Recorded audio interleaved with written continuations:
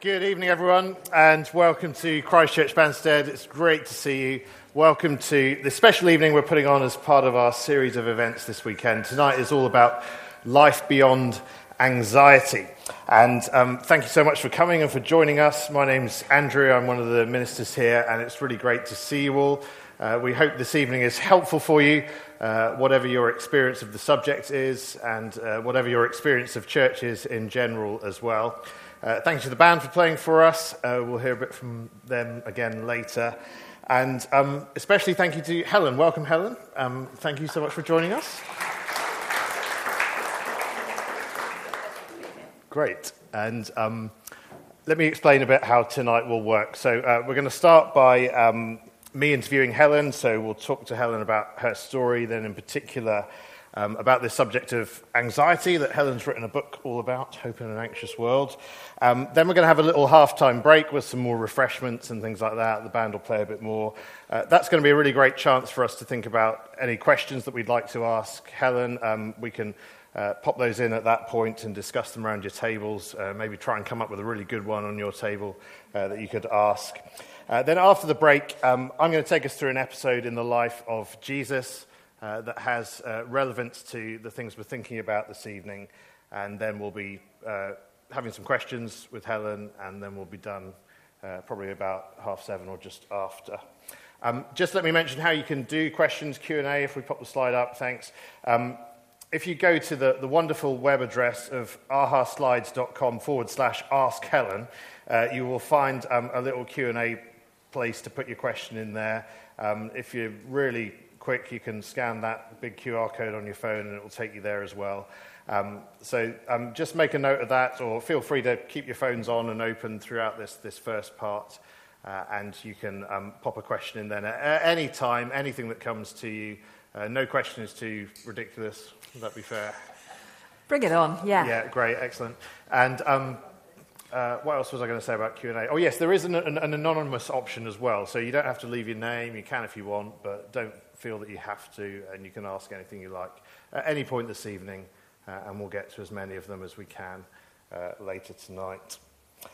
Welcome, Helen, again. It's great to have you. Where have you come to us from this evening?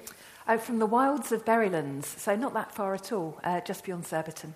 Excellent. And what do you do work-wise at the moment?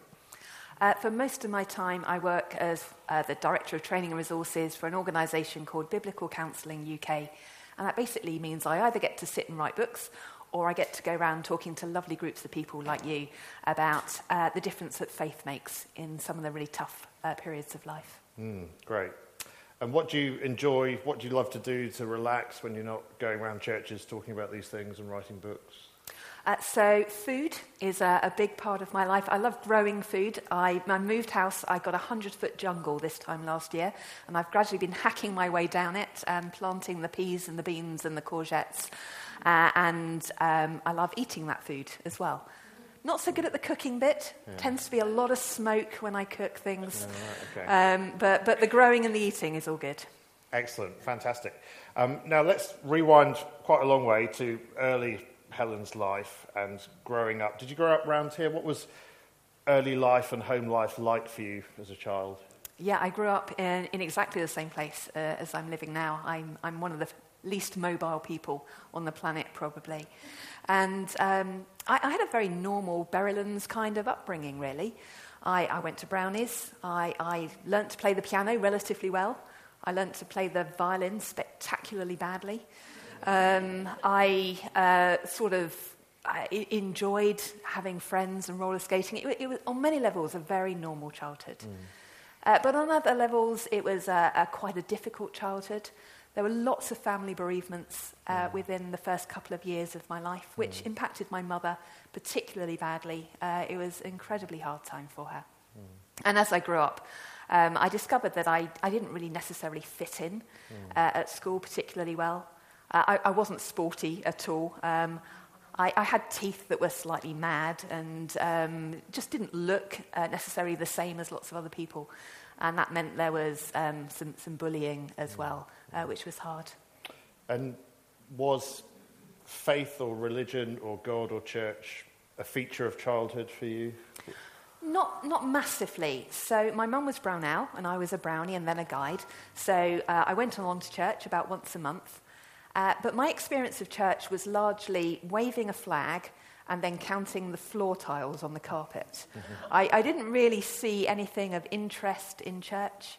And my family were a family of ex-churchgoers. So they'd been to church before I was born. But then they stopped going to church for various reasons. And so I never went with my family as a child. So not fitting in, bullying, hard things many of us identify with. What else was just really hard about your childhood that was maybe unique to your story? Yeah, when I was at primary school, it was decided that I was going to try and get into a particular school. And I really wanted to do that. I was a relatively academic child, and so I had some tutoring, as is really common.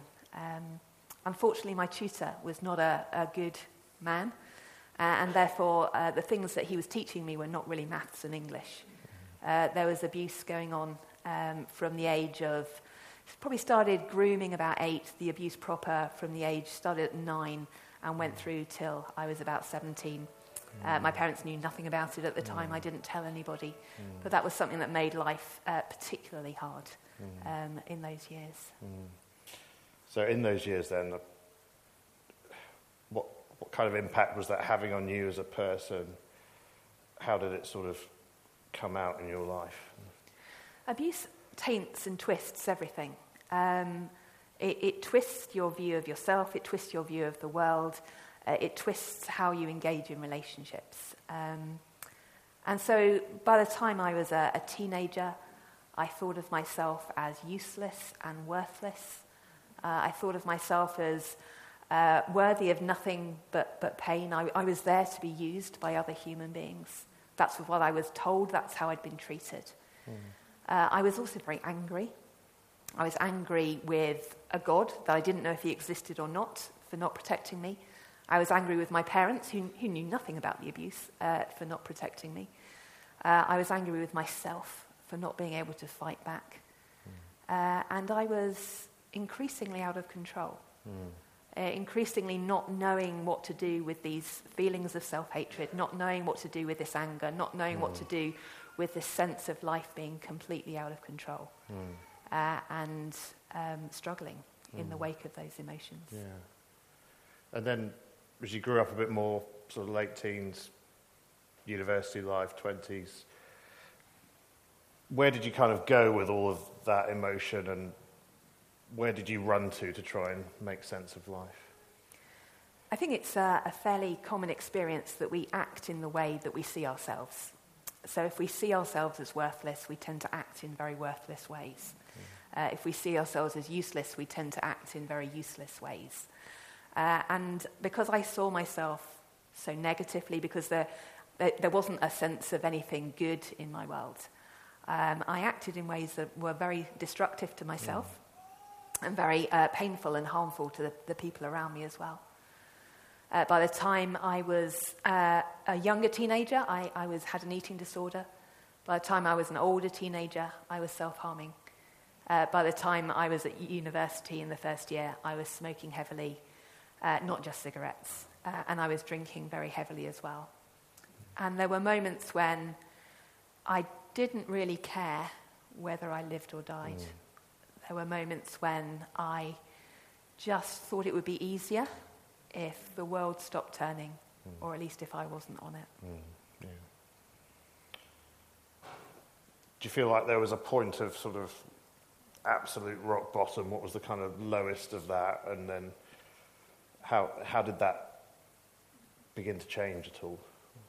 I took an overdose one day at university and ended up in A&E. And some friends of mine rallied round and said, "Helen, this is serious. You know, we love you."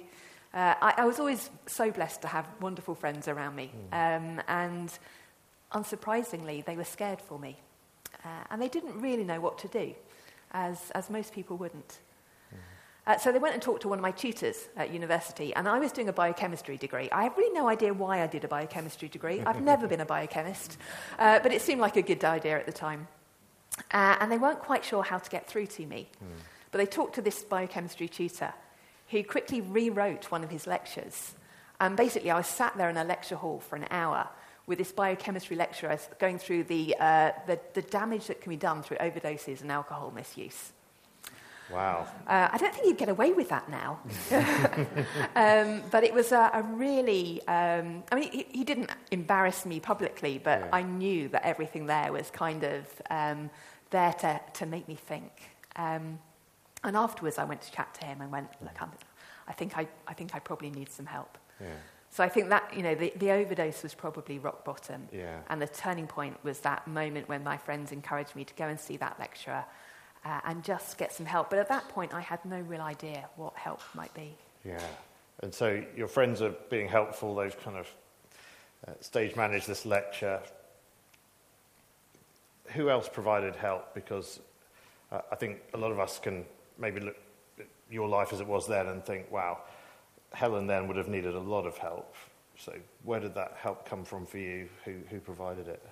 A whole host of people got involved, which was really lovely.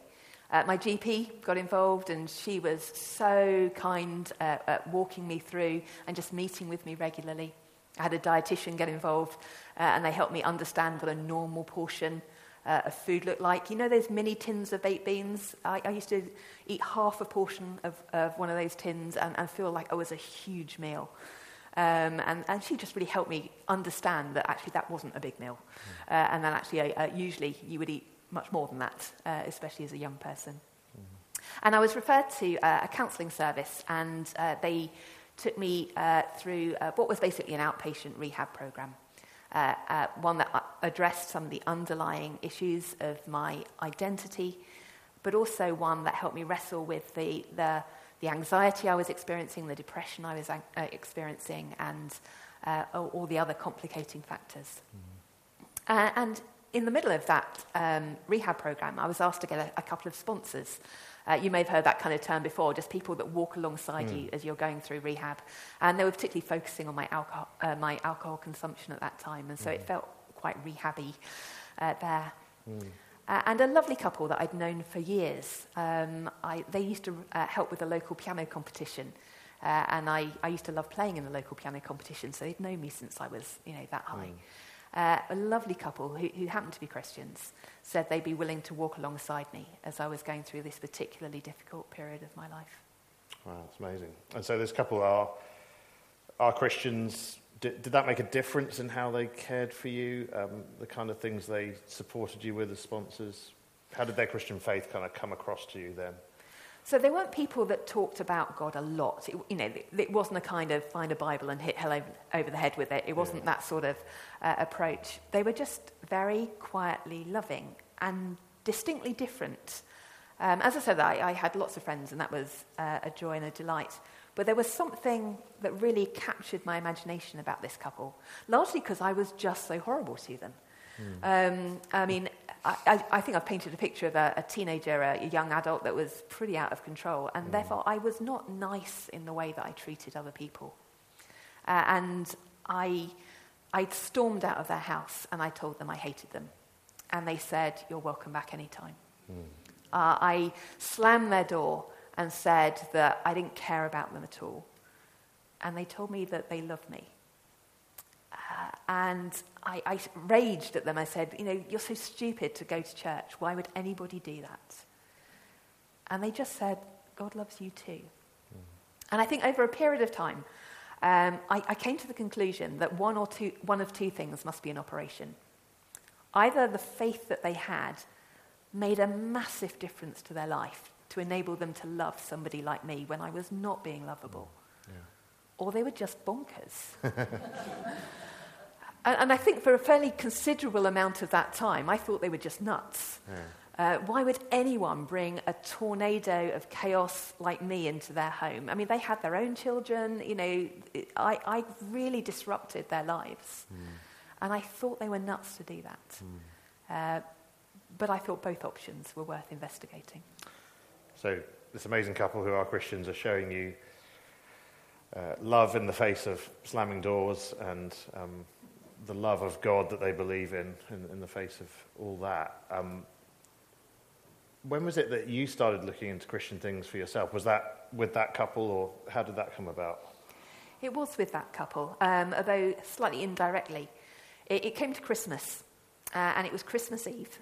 And they said to me, why don't you come to the Christmas Eve carol service? And I think out of a combination of intrigue at what might be driving this couple, out of thankfulness for their immense support over a particularly turbulent time, and maybe just a little bit of guilt that I'd just been such a brat that maybe I ought to do something nice for them at Christmas. And also because they offered me mince pies, and I really like mince pies. I decided that I would go along to church just once, to do Christmas with them. I don't remember an awful lot about that Christmas Eve service. I mean, I'm assuming it was about Jesus being born, because it was Christmas Eve, so it stands to reason that the talk would have been something along those lines. But I do remember being absolutely captivated by the story of a God who would come down and want someone like me in his family. I didn't really understand what that meant at the time. I didn't understand who that God was, how it would all work, how my life would change. But in that moment, there was something of, but I'm a mess. I've been treated hideously. I have treated other people hideously. Everything that I am doing is utter chaos. I'm scared of everything. I'm angry at everything. But you're saying that God would leave heaven to come down to earth to love someone like me. And that message just stuck with me. And that didn't shift for the rest of Christmas. So was there like a big dramatic change, or did that lead to you just asking more questions and going on a bit of a journey with it? What happened next? Yeah. I think from that moment, I think at the end of Christmas, they said, well, do you want to come to church again? And I just went, yes, I do. I didn't want the religious stuff. I made it really clear that I was not going to start wearing weird clothes. I was not going to start kind of putting a bow in my hair and being all sweet and lovely, as kind of this image I have of religious people. Yeah. Let me just check. No, we're okay.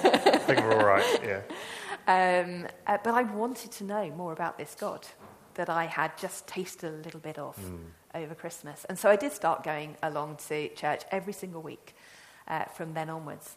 And I wasn't the kind of just sit down quietly in the pew and soak it all up kind of person. I was still an addict at this point. So, I would be in for half of the service, then I'd be out for a cigarette break, and then I'd be back in for the rest of the service. And no one minded. I would be the one that, that said, turn in your Bibles, and I'd be like, I don't even know which way to hold a Bible, let alone how to find anything in it. And they didn't mind. And they said, has anyone got any questions about God? And I was like, yeah, here's my 78 that I thought of this week. And they didn't mind. Yeah. And over a period of about 7 months, I just did a lot of exploring about who that God might be. And then, would you say at the end of that 7 months, you were a fully fledged Christian? At the end of that 7 months, there was an event, not particularly dissimilar to this, although we didn't have a band as good as that. That was great.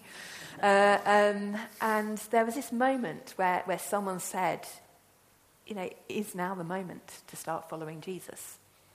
And I think everything in my head up to that point was, this God seems like a pretty good guy. These Christians, they seem nice, but no way am I going there. I've read the Ten Commandments. There's a lot of do nots in there. I don't want to do those do nots. I want to do the things. Well, maybe not murder, but some of the other stuff. And I was really adamant that whilst there was good stuff in this religious stuff, that it wasn't for me. But on that moment, in that day, when it was said, do you think it might be time to start following Jesus? There was something within me that I guess in retrospect I would describe as the Spirit of God at work. And my answer was yes. Yes, it is. I am in chaos, and this God can bring me hope. I am a mess, and this God can bring forgiveness.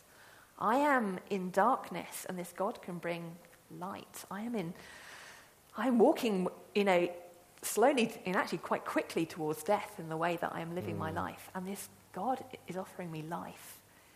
It would be, why wouldn't I say yes? Yeah.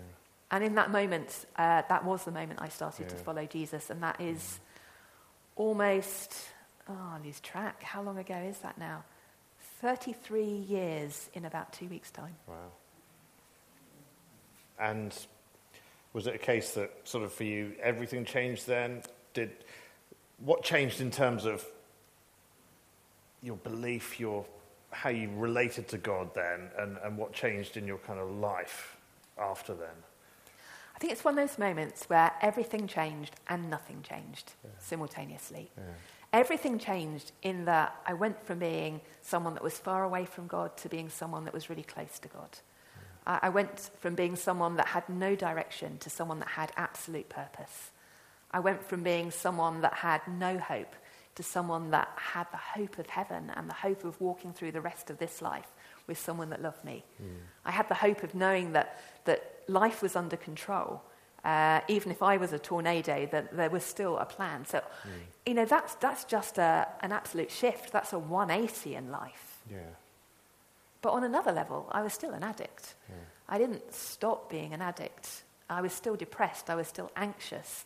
I still saw myself as useless and pathetic and worthy of nothing. And none of that changed in that instant at all. That all needed to be worked out in the months and years that followed. And just describe briefly that journey. What is it like being a new Christian, having all those things in your life and going on? What's that journey like? What's it been like for you? What's it still like for you? I mean, on one level, it's brilliant. To know that there's hope, to know that there's security, to know that there's purpose, to know there is a God worthy of my all in charge of the world is something that still brings me joy. And I can't not smile as I say that because it is so wonderful to have him as Lord and Saviour and King. But actually, I went through a childhood of bullying and abuse that was 20 years pretty much of chaos. And that doesn't unravel in a few short moments. I was in and out of rehab 2 other times in the following 10 years after I became a Christian. There were periods when I gave up drinking and I started eating, and then moments when I fell flat on my face again, and it all went horribly wrong. There were days when I was confident and secure, and there were days that I forgot God was good and I panicked. There were days when I saw the light and the hope, and the days when I couldn't see the hope at all. And so I suppose it wasn't a kind of I became a Christian and then life did this. It was more I became a Christian and life did this kind of roller coaster of ups and downs. The general trajectory was coming clean, of seeing more hope, of getting more secure. But it was a bumpy ride. And I'm so grateful that we have a God that doesn't give up in the bumps, that keeps leading us through. And I am so grateful that the church is designed as a community where we can encourage each other through the bumps as well. I was so blessed by that, my church family. So wonderful that every time I fell flat on my face or ended up in hospital again or ended up in rehab again, they just give me a hug and they pray. No judgment, no, oh, for goodness sake, Helen, it's been 7 years. Just, I know it's hard. Let's keep going. Eyes back on Jesus. Together we can do this. And little by little, it begins to come together. Am I perfect now? Not by a long shot. But am I drinking? No. Am I smoking? No. Am I doing drugs? No. Am I depressed? I wrestle a little bit with depression from time to time. Am I anxious? Yes, but nowhere near as anxious as I used to be. I used to actually physically harm myself so I wouldn't have to get on a plane to go on holiday. And gradually over the last 30 years, I've moved from a place where I can't go on a plane at all to a person that can get on a plane with a fairly large quantity of tranquilizers, to a person that can get on a plane with a lot of prayer support and some panic texts being sent, to a person that can now fly at least to Dublin or to Belfast. I feel pretty good about it. I haven't tried going back to Sydney yet. Great. I think that one's still work in progress. Yeah. But I'm someone that I can look back and I go, I'm nowhere near as anxious or depressed as I was. Yeah. I'm not an active addict. But there's still masses of work to do. I still have vulnerabilities, and God is still leading me. But I'm looking forward to that day in heaven where I'm not going to be anxious at all. I'm not going to be depressed at all. And I'm not even going to think about having a drink. I would say I'd also get on a plane confidently, but I'm not sure there are any planes in heaven. So we may never be able to test that one out. But I will have that confidence that would be needed. Brilliant. You mentioned anxiety. That's kind of our theme for this evening. Let's talk about that a little bit. We hear the word anxiety and we think all sorts of things. How would you define anxiety? Just give us a bit of a working definition that we can chat about. So anxiety at its core is a fear. But it's not a good kind of fear. So I don't know Banstead pretty well. I haven't seen any wild lions wandering around. But if I were wandering through Banstead and a wild lion came at me, it would be appropriate to be scared. Fear is a God-given response to help us get out the way of danger. But the trouble is, anxiety isn't a fear of something objective that causes us to act. Anxiety is a fear of something possible that tends to cause us to become inert.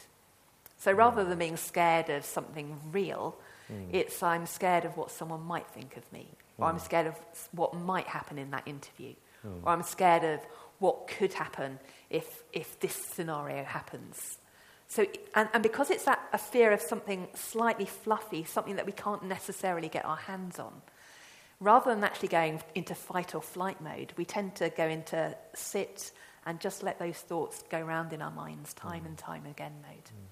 And any of us that have ever struggled with anxiety will know that if you're worried about what maybe you have done and what people might be thinking, or what you might do and what people might be thinking, you just tend to sit there and go, oh my goodness, what if? I don't know. Maybe they probably are. And it just spirals. But you don't actually progress anywhere. You just get stuck. What are some of the other signs of anxiety? What are the symptoms of it? What does it look like in people or in your experience? It can look so different from person to person, but for most people there'll certainly be some physical symptoms, the palpitations, the sweaty palms, the headache that just won't shift, the tension in the shoulders and the neck, the glorious gastrointestinal joys that come when you are feeling anxious. There'll be some emotional symptoms, that feeling of being overwhelmed, that tearfulness, that wanting to run, not being able to cope with life, that catastrophizing, that little mistake that we've made is going to end up having some catastrophic impact. I mean, in my head, I've basically brought down the world. Some of the little mistakes that I've made, but it just spirals out of control. But there'll also be those relational signs and symptoms as well. Sometimes when we are anxious, we just want to run. We want to withdraw, curl up under the duvet and make the world go away. We just don't want to engage. I mean, sometimes when we're anxious, just coming into a room like this can feel quite scary. Lots of people not quite sure exactly what's going on. And so actually wanting to run, wanting to withdraw from our friends and our family is quite common. But also, I guess a number of us will have seen this as well. We can get a bit grumpy in our anxiety as well. Because we're so scared, we can lash out. Because we're so worried that people might reject us, we sometimes make the first move and push people away. And because we're so stressed, the little things actually make a big difference. One example I often think about is, it's the sock on the bedroom floor. We know a sock on the bedroom floor is not a big deal. It's there, you pick it up, you put it in the washing basket, job done, takes a second. But in those moments when we're anxious, that sock is an act of war. How dare they? Do they not know what stress we're under at the moment? Do they not realise that everything that I'm going through, do they care so little about me that they can't even be willing to put their things away? And part of our brain knows it's just a sock. Yeah. But part of our brain just amplifies it into a relation or crisis where we just feel that we're not loved anymore. That's really helpful. If there's anyone here tonight who really thinks they're wrestling with some pretty significant anxiety, what help is out there for people? What help have you found helpful from, say, GPs or others that have been helpful? Yeah, and if you are struggling with anxiety, I really would encourage you to go and see your GP. As human beings, we are kind of body and soul, if you like, and that body bit, the fleshly bit, that does matter.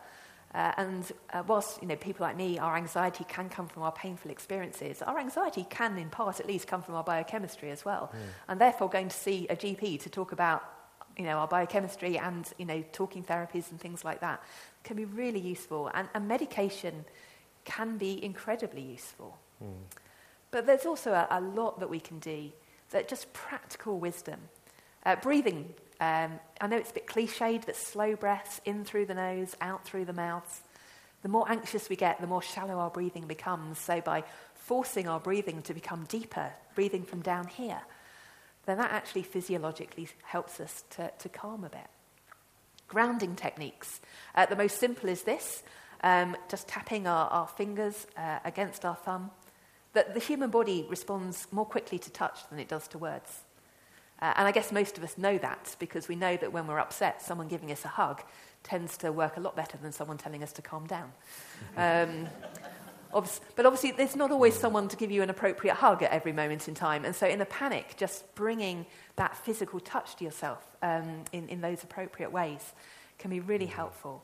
Another grounding technique is just by looking around, going 5 things you can see, 4 things you can hear, 3 things you can touch, 2 things you can smell, 1 thing you can taste. Stimulating the senses can be really good. It's really helpful. Would you say there's a spiritual dimension to anxiety? If so, what does it look like? There can be. So I think if you look at the roots of anxiety, that there are 3 of them. There's the stuff that's coming at us, that's the stresses of life. We live in a world that's a bit broken, a lot broken, and therefore, tough stuff does come at all of us. That's one of the roots.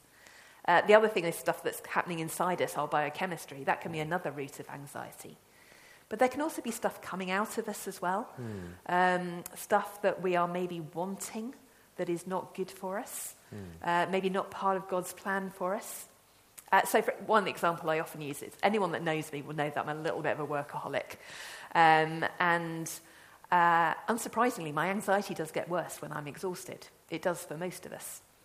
And God has kind of said, the pattern for human beings is to work for 6 days and rest for 1. That's how we're made. And actually, if you work for 6 days and rest for 1, then life generally, unless you're unwell, should be fairly manageable. But of course, workaholics like me, we don't like the rest for 1 day bit. We want I want the promotion, or I want people to think I'm doing a really good job, or I just want to fulfill my own desires. And there I push myself, and I push myself, and I push myself far beyond what God says is good for me. And therefore, I end up exhausting myself and actually making my anxiety far worse. And there can be other dimensions to that as well.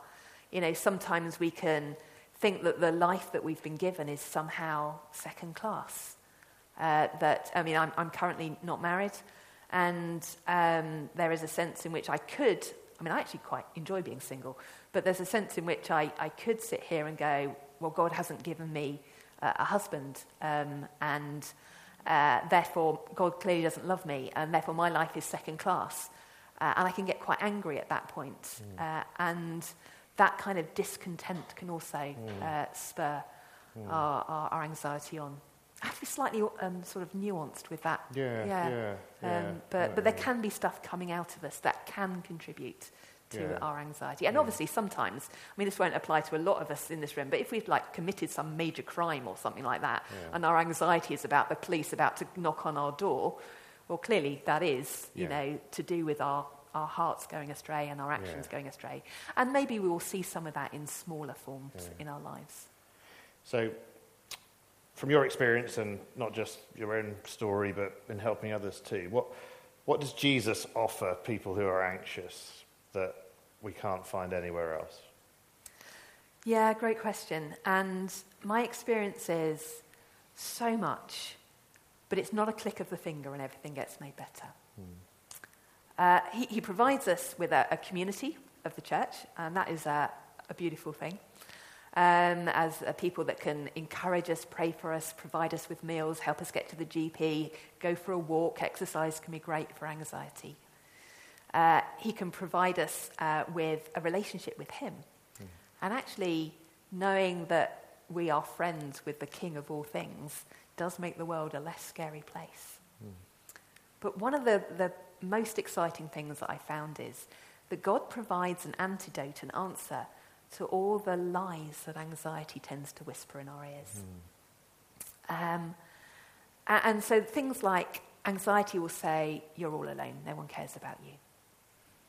But God says, I am with you, and I am happy to be with you for the rest of eternity. You know, our anxiety will say, everything is out of control. But God says, I have a plan and a purpose. He doesn't tell us every single day exactly what that plan and that purpose is. We don't get a post-it note from heaven outlining what's going on. But there is a sense in which he's going, whatever you're going through, I'm going to knit it together. And I'm going to knit it together into something beautiful and something meaningful. In our anxiety, we can sit here and think that I can't do this. I just don't have the capacity to keep going.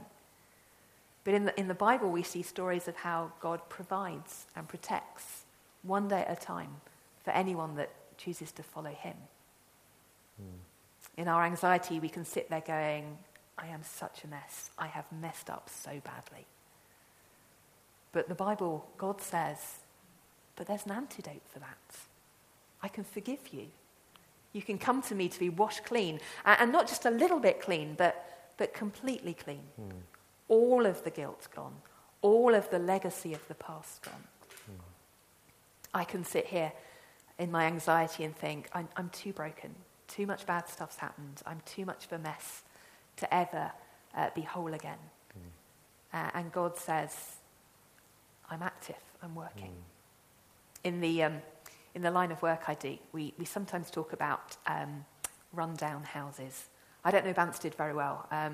It looks a very nice area, but I'm guessing somewhere there's a rundown house. That kind of house where the wall's falling over, the garden's overgrown, the curtains are falling down, the roof tiles are coming off. And it's very easy to walk past that kind of house and go, oh, what a mess.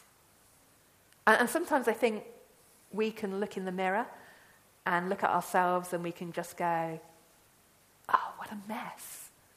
And we can have the temptation to think that God in heaven is looking down at us and going, oh my goodness, Banstead, what a mess.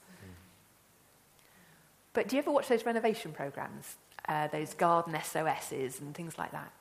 In the hands of the right people, that house, you can think, oh, if I just painted that, and if we mended that, and if we've replaced that, oh yeah, that's going to look great. And in the same way, God looks at human beings and goes, well, if I can help them reorientate there and believe that about me, and if we can surround them with those people and help them see that about themselves, and if we can just go on that journey, it's a bit like God looking down from heaven at people like us, messy people like us, and going, not what a mess, but, what a bunch of fixer-uppers. They're going to be great.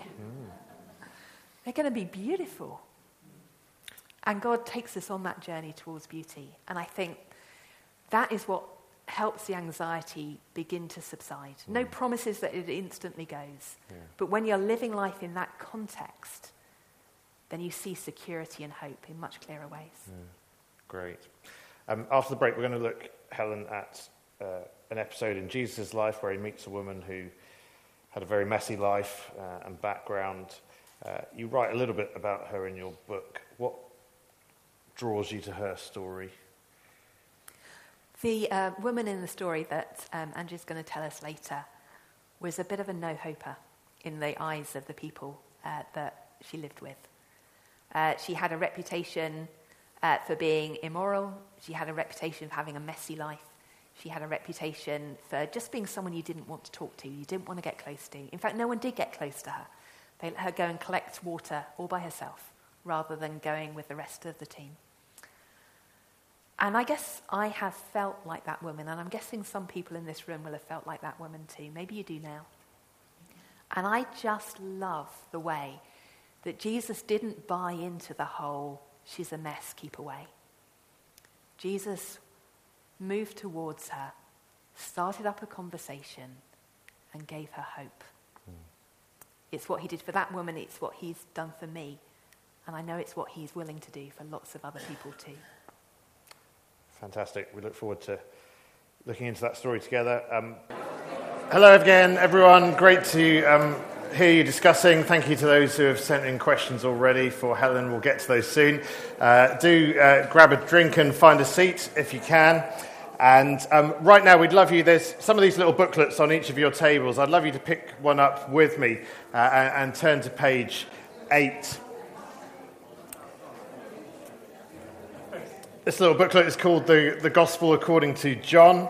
It was written in the 1st century by one of Jesus' followers called John, and he writes so that all who read it, including us today, might know exactly what Jesus said and did, and so that people like us can believe in Jesus and find life in his name for ourselves.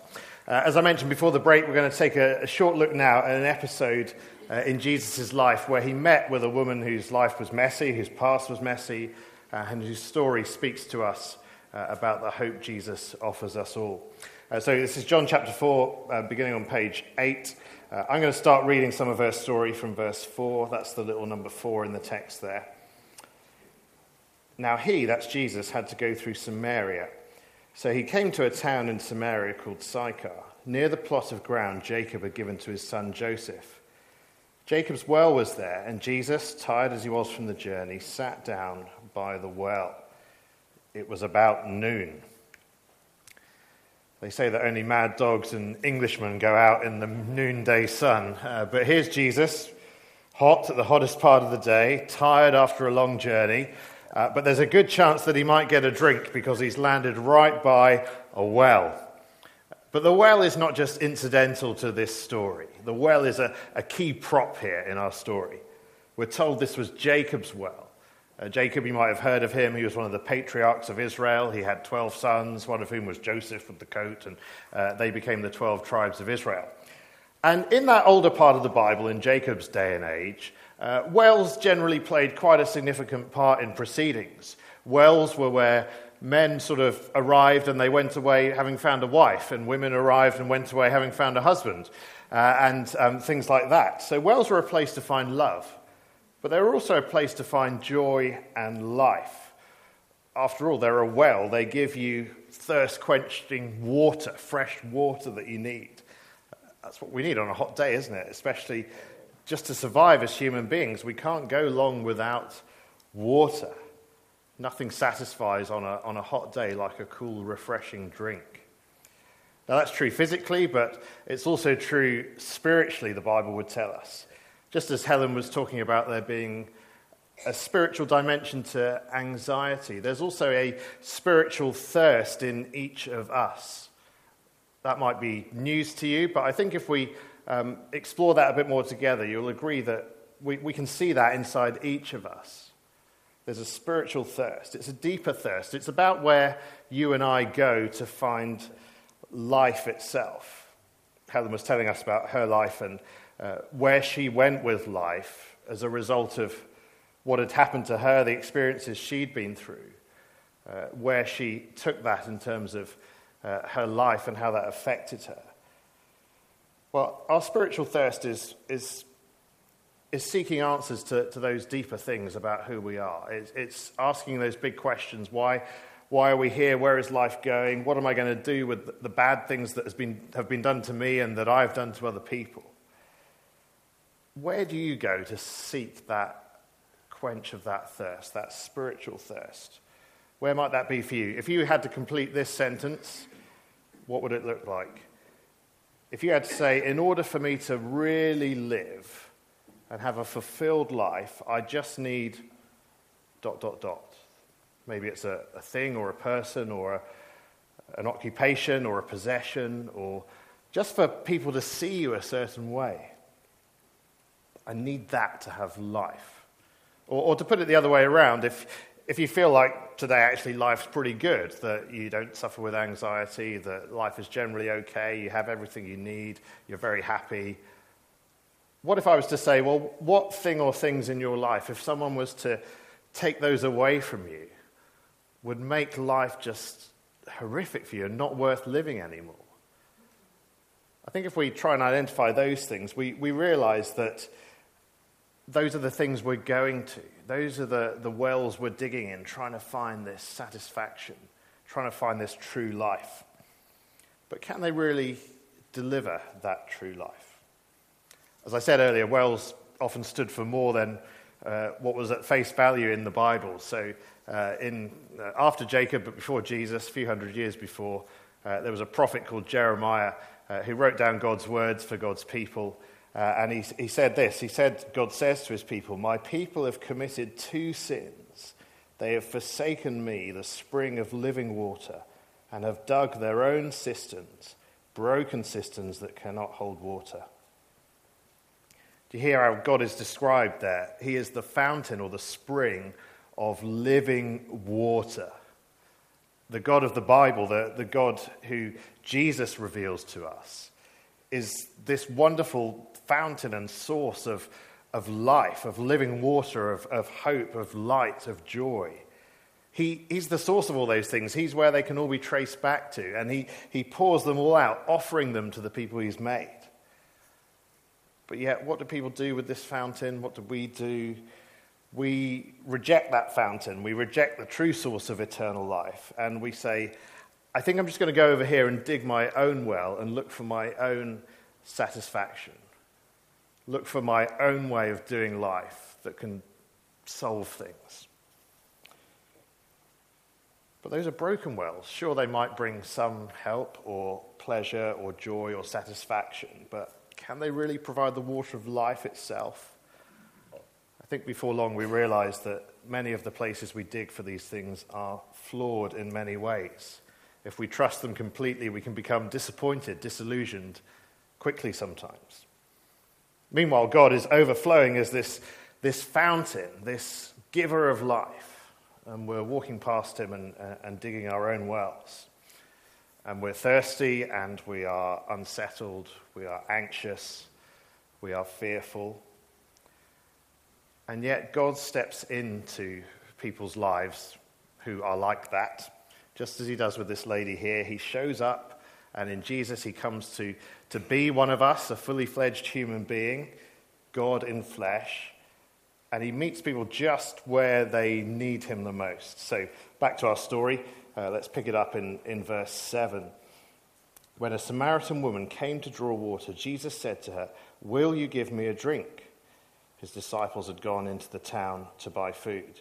The Samaritan woman said to him, "You are a Jew, I'm a Samaritan woman. How can you ask me for a drink?" For Jews do not associate with Samaritans. So here we see, never mind the cultural or religious or ethnic barriers to life, Jesus doesn't allow any of that to stop him being the God who comes to meet people right at their point of thirst, wherever they're thirsty. And he comes to offer living water. He says that, verse 10. He says to her, "If you knew the gift of God and who it is that asks you for a drink, you would have asked him, and he would have given you living water."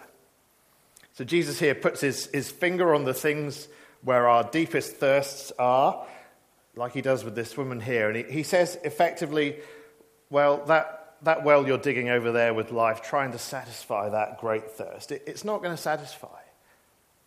But I am the living water you're looking for. I can give you that eternal life. That's how Jesus describes this living water as we read on. So verse 11. The woman still thinks he's talking about the water in the well. "Sir," she says, verse 11, "you have nothing to draw with, and the well is deep. Where can you get this living water? Are you greater than our father Jacob, who gave us the well and drank from it himself, as did also his sons and livestock?" Jesus answered, "Everyone who drinks this water will be thirsty again. But whoever drinks the water I give them will never thirst. Indeed, the water I give them will become in them a spring of water welling up to eternal life." There it is. That's what Jesus is offering. The living water is eternal life.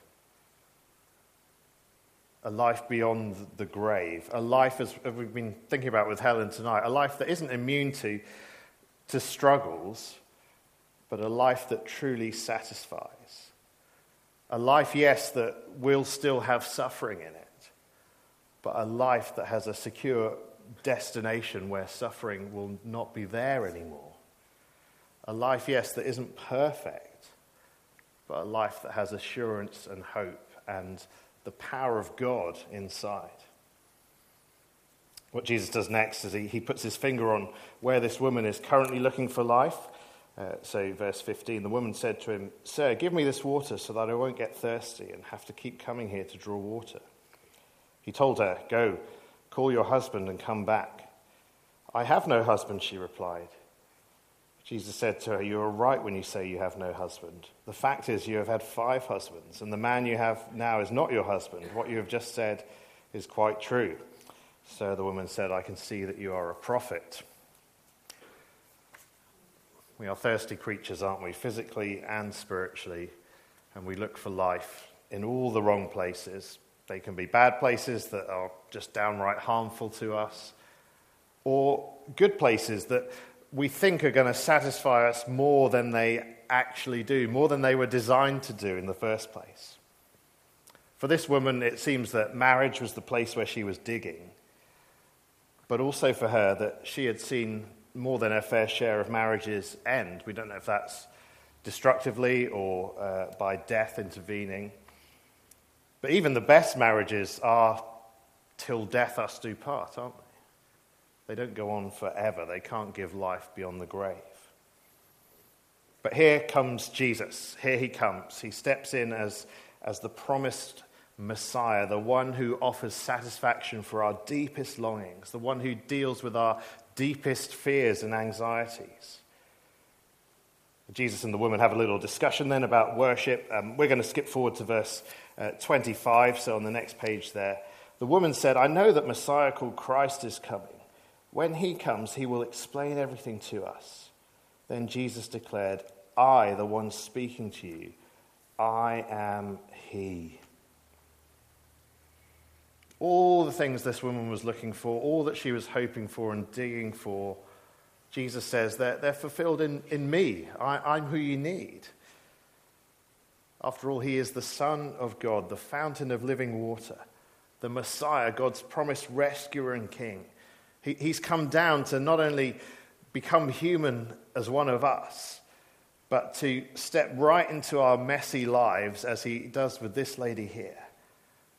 To those who have turned their backs completely on God and lived our own way and ignored his fountain and dug our own wells trying to satisfy our great thirsts.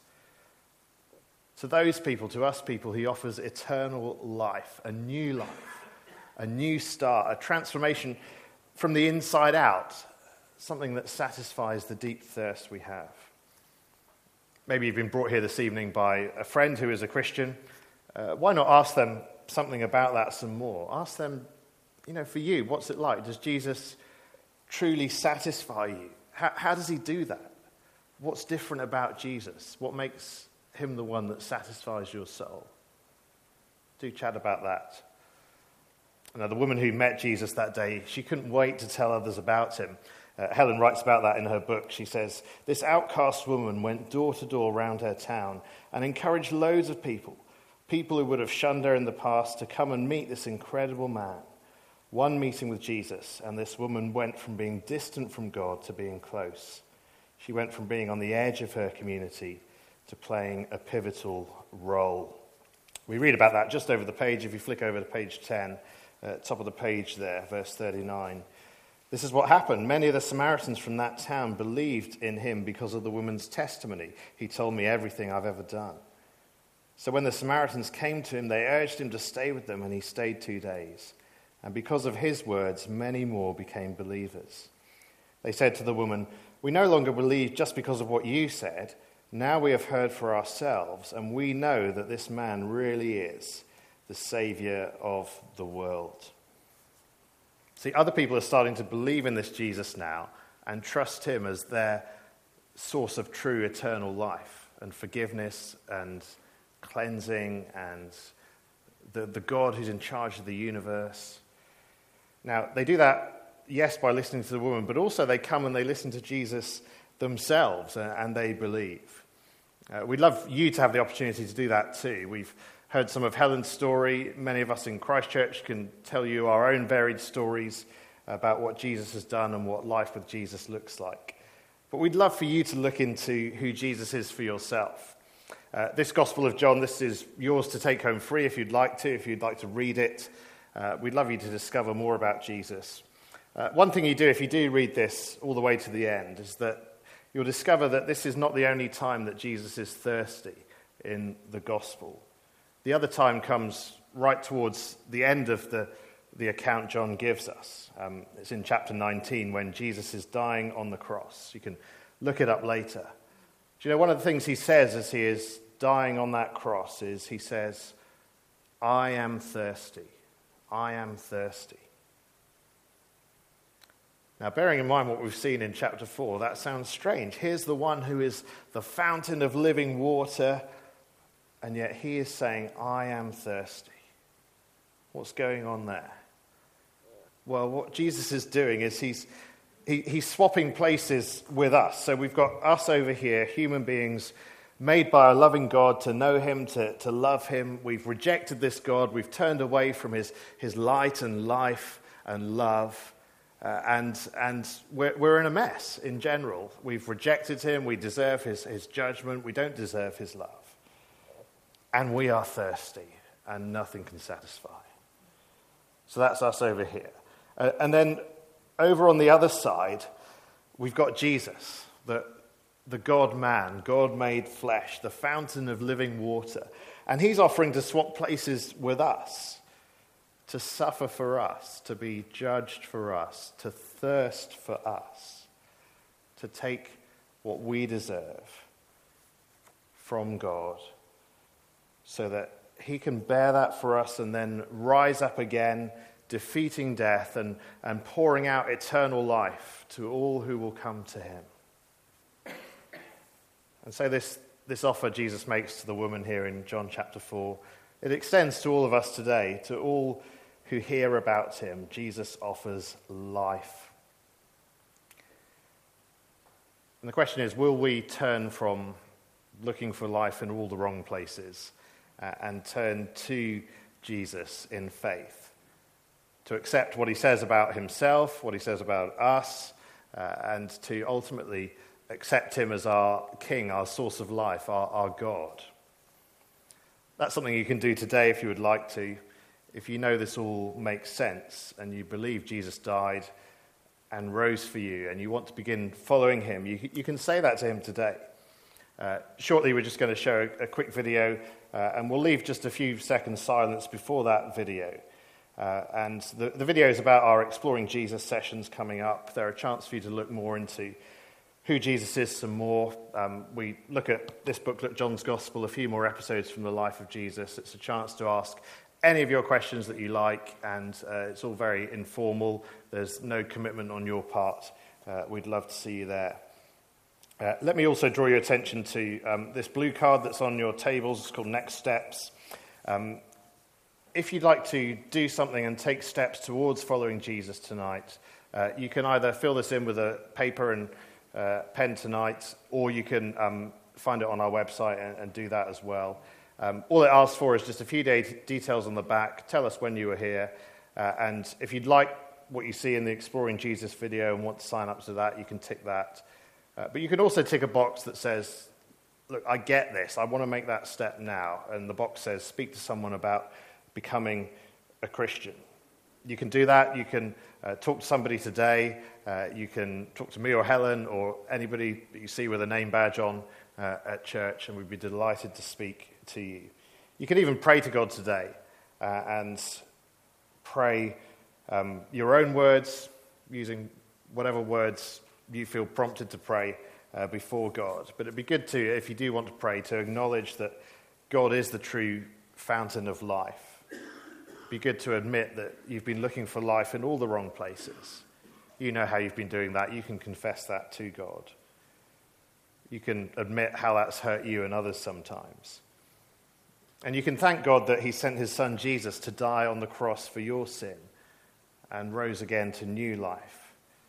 You can express to God in the quiet, in your own heart, that you're turning from those things that you were living for and trusting in to Jesus for forgiveness and life. Feel free to do that in the couple of seconds quiet we'll have now before the video, or you can have a look at the Next Steps card during the video as well, and if you'd like to do any of those things, just leave us your details. You can either leave these on the table where you are, or there's a box just by the welcome desk at the back. You can pop them in there as well. Just a few seconds quiet, then we'll hear about exploring Jesus, and then we'll move to our question time. Thanks for listening. Thanks, Helen. Do come and join us again. Consider signing up to Exploring Jesus. You can just tick the relevant box on the Next Steps card. We'd love to see you there. Thank you so much for sending in your questions as well. We've got lots to talk about, and they've been coming in all angles. Let's start with, by the way, you can vote for questions on this fancy thing as well. So if you really think, oh yeah, that's a good one, you can tick the like button and things like that. Can I vote for questions too? Yeah. You can't vote them down, though. But, I think it's a question a lot of us are asking, particularly since COVID and the last couple of years. Is it normal for everybody to just have this sort of underlying background level of anxiety? And at what point does anxiety get to a point where you have to take steps to deal with it? The statistics pre-COVID were saying that at any given moment in time, about 6% of us were feeling anxious. At the height of the pandemic, the statistics were saying 66% of us were feeling anxious. That is an astonishing rise in anxiety. And not a surprising one. I mean, we were having to learn to do life in such a new way. The messages coming from the media were terrifying, and you know, with some good reason. We were learning a new vocabulary. We either experienced the crashing silence of being stuck in at home, or the crashing chaos of everyone being home all the time, and having to juggle schooling and many other things alongside working from home. And those things are hard. And whilst those anxiety levels are going down now, we're not yet back at 6%. I think it's important to acknowledge we are coming out of what has been one of the toughest periods in the last few decades, at least, in British history. And there's a sense that we need to be gentle with ourselves and acknowledge that anxiety is going to be part of a lot of our stories, but also encourage each other that there is a hope in that, and we don't have to get stuck in our anxiety either. Yeah, thank you. Trying to help people maybe that we love who suffer with anxiety, questions come in. What's the most annoying thing someone can say to you when you're in the heights of anxiety? Don't worry. And it's not that don't worry is wrong, because sometimes it's actually really useful when you're looking at, you know, the 101 things that you think could go wrong. If someone says don't worry, I mean, they've probably got a point. Actually, it's statistically very unlikely that those 101 things are all going to go wrong. But actually, you just sit there and think, well, if I could stop worrying, I would. So I think anything that's trite, anything that's simplistic, anything that tries to put a sticking plaster on the problem is very unhelpful. What tends to be much more helpful if we're friends is going, tell me more about that. How does it feel? What are you worried about? How can I help you? Who would it be good for us to seek help from? And actually, if you go in with questions rather than solutions, then you're actually much more likely to be helpful. And I think the second part of that previous question was when we should get help. Yeah. And I think the answer to that is as soon as possible. Yeah. I think there's a bit of maybe it's a British thing, I don't know, but actually we cope until we can cope no longer. Yeah. And that means that we just kind of go, I'm not feeling very good, but I'm not going to tell anyone. I'm not going to feel very good, but I'm not telling anyone. I'm not going to feel very good, but I'm not telling anyone. Oh my goodness, my life has fallen apart. I better tell somebody. Yeah. Actually, it's much better if we're down here and going, you know what, life is really hard. And just share that with a friend, talk about it, share it with someone that might want to pray, someone that might want to encourage you to see the GP, and get that help early. Yeah. Acknowledging that we all need it, and there's nothing to be ashamed of even when we do.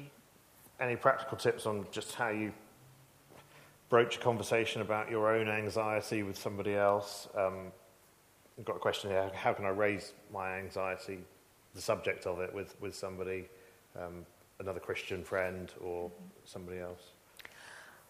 There's one thing I've noticed about us, and it's not you personally, us as in humanity. We all have a stock answer to a certain question. I'm just going to try this out there just to test my hypothesis. If I were to come up to you and say, how are you doing? You would answer by going... And the trouble is we're often not. Now, obviously, you don't want to answer the how are you question with absolute minuscule detail every time you get asked it.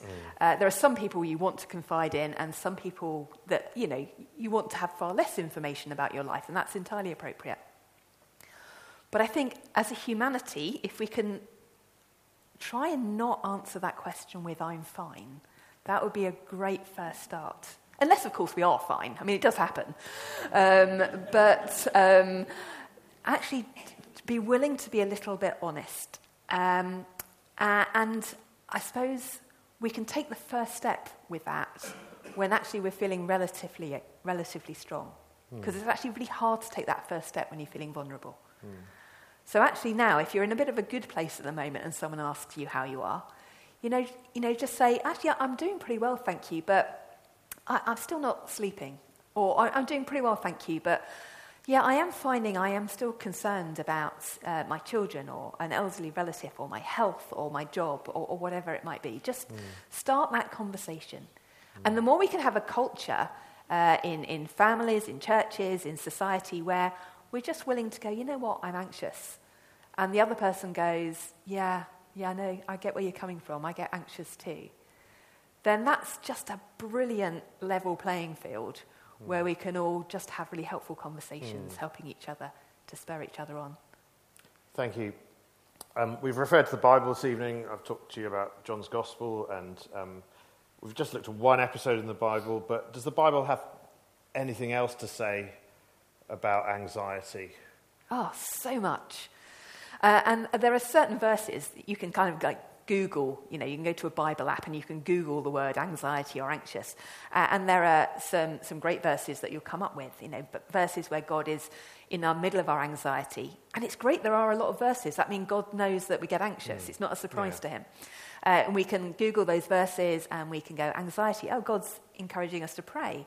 Or anxiety, oh, God's encouraging us to look at how he provides for us in the middle of that. And those kind of verses can actually be really useful.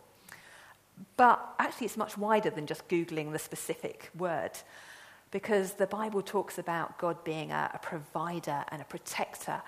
There are loads of images of God, especially in the songbook of the Bible, the Psalms, where it talks about God being a rock and a refuge and a stronghold and a fortress, and even a wing of a bird that covers the fledgling's head. And it's that kind of imagery that helps us sort of navigate some of anxiety.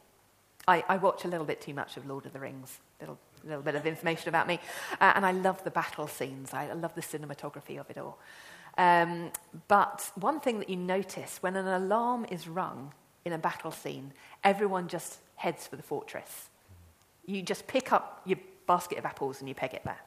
Nobody hears the alarm, does their hair and their makeup, and then goes to the fortress. Nobody kind of does housework in the house and then goes to the fortress. You just run to that fortress with all your mess so that you can be safe.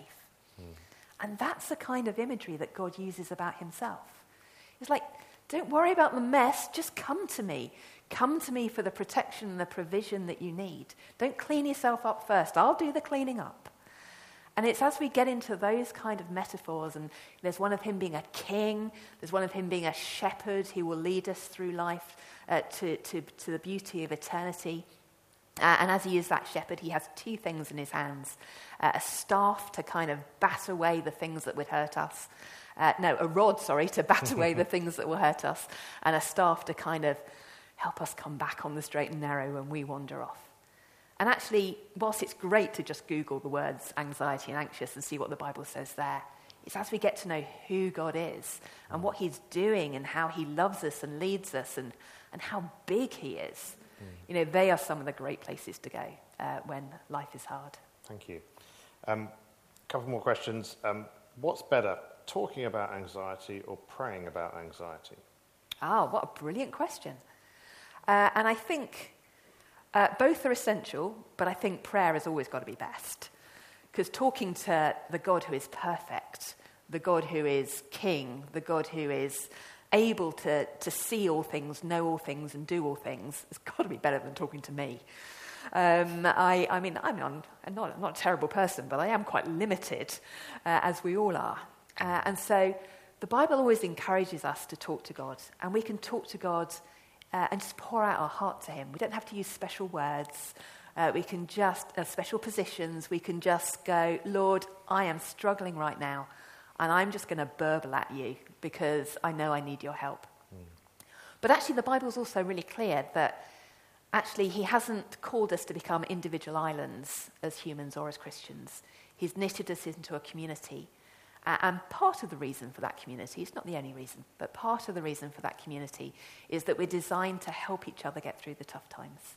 So first port of call, most important port of call is always going to be God. But we need each other. We need that physical, metaphorical hug from one another, that linking of arms to get through life. So let's just talk a lot. Great. A couple of people are asking, you mentioned earlier about anxiety in the Bible. It's great that God talks about anxiety in the Bible, but how does he view it? So a few people are asking, is being anxious a sin? Is it frowned on by God? That's a great question. And some of the phrases in the Bible say things like, do not be anxious. And you've got to be really careful about the tone of voice there, because you're going to ask yourself the question, is that, do not be anxious, you irritating bunch of worms, will you just stop it? Or is that, come on, my children, don't be anxious. Come to me because I love you, and life with me is possible and safe, and we can persevere together. Now, I think some of the time, especially when we're feeling anxious, we think God's words fall into the first category, and we think it's a grumpy command from a God that's exasperated with us. But actually, if we look at those contexts of those verses, it's much more an invitation. Now, it's quite a firm invitation. It's saying, come on, don't just sit there in your anxiety. Come on, come to me and let's work it through. Follow me, I'll provide, I'll protect, I'll lead you to somewhere better. But you do need to get up and follow me in this. It's not an inert thing, but it's not an angry thing. So generally, I would say that, anxiety is not a sin, it's a struggle, and God wants us to lead us through it. But I think, as we were saying earlier, just occasionally, if you are anxious about having knocked over the local Lloyds Bank and you're anxious about the police coming to get you, I think we can fairly safely say there's some sin in there. So you might sometimes want to look at what the root of the anxiety is, because sometimes we can be anxious about stuff we've done significantly wrong, and then actually saying sorry is the best course of action. A little bit related to that, I'm going to try and phrase this question. What about if we think we've caused anxiety in somebody else? So, for example, someone's given is maybe as a parent, I've been too strict with my child growing up, and I still love them, but I feel I'm somehow responsible for their anxiety. What hope is there for a person who feels like that? Thank you. And that's a real heartfelt question. And if you want to come and talk to Andrew and I about that afterwards, or anyone else that's sort of in a capacity here, please do, because we can only give very brief answers from a stage like this. And I think three things to say. One is please do talk to somebody else, because one of the things about anxiety is we often see what we've done wrong as much bigger than it actually is. And sometimes I think I've wrecked. I remember one occasion where I thought I'd actually wrecked somebody's life by what I had said and done. And fear and trembling, I went to them to apologize profusely for this terrible thing that I'd done, and they hadn't even remembered I'd done it. So there is a sense that in our anxiety, sometimes we think we've had far more power and far more detrimental effect on someone than we really have. So bring someone else in on that conversation and just check out how things really are. I think the second thing to say is if there really have been mistakes, as there are in every relationship, there's no such thing as a relationship where we haven't made mistakes and hurt another human being. There is forgiveness for that. And the third thing to say is there's no such thing as a situation that cannot be turned round in the love of God. So even if there have been mistakes, and there's still an if in that sentence, but even if there have been mistakes, and even if there have been consequences, it's not you've gone off the edge of a cliff and there's no hope. With the Lord, there is always a turning around. There is always hope. It's like that run-down house that can be fixed up again. Keep coming to him, keep coming to your friends, keep coming to people at church for the help and the hope you need, because the situation is not hopeless by any means. Thank you. It's a good place to finish. Should we say thank you again to Helen for joining us in her story?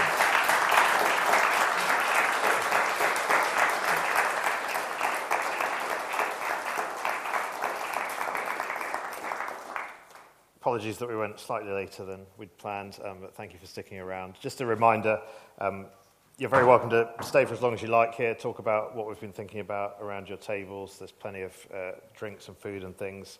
A reminder, you can take your own next steps towards faith in Jesus by filling in the appropriate part of this blue card and dropping it in the box or giving it leaving it on the table or just giving it to somebody you know from Christchurch. That's fine. And do chat to anybody with a lanyard or Helen and I if you've got anything more you'd like to ask. So thanks to Helen, thanks to you all for coming, and we hope to see you soon. Good night.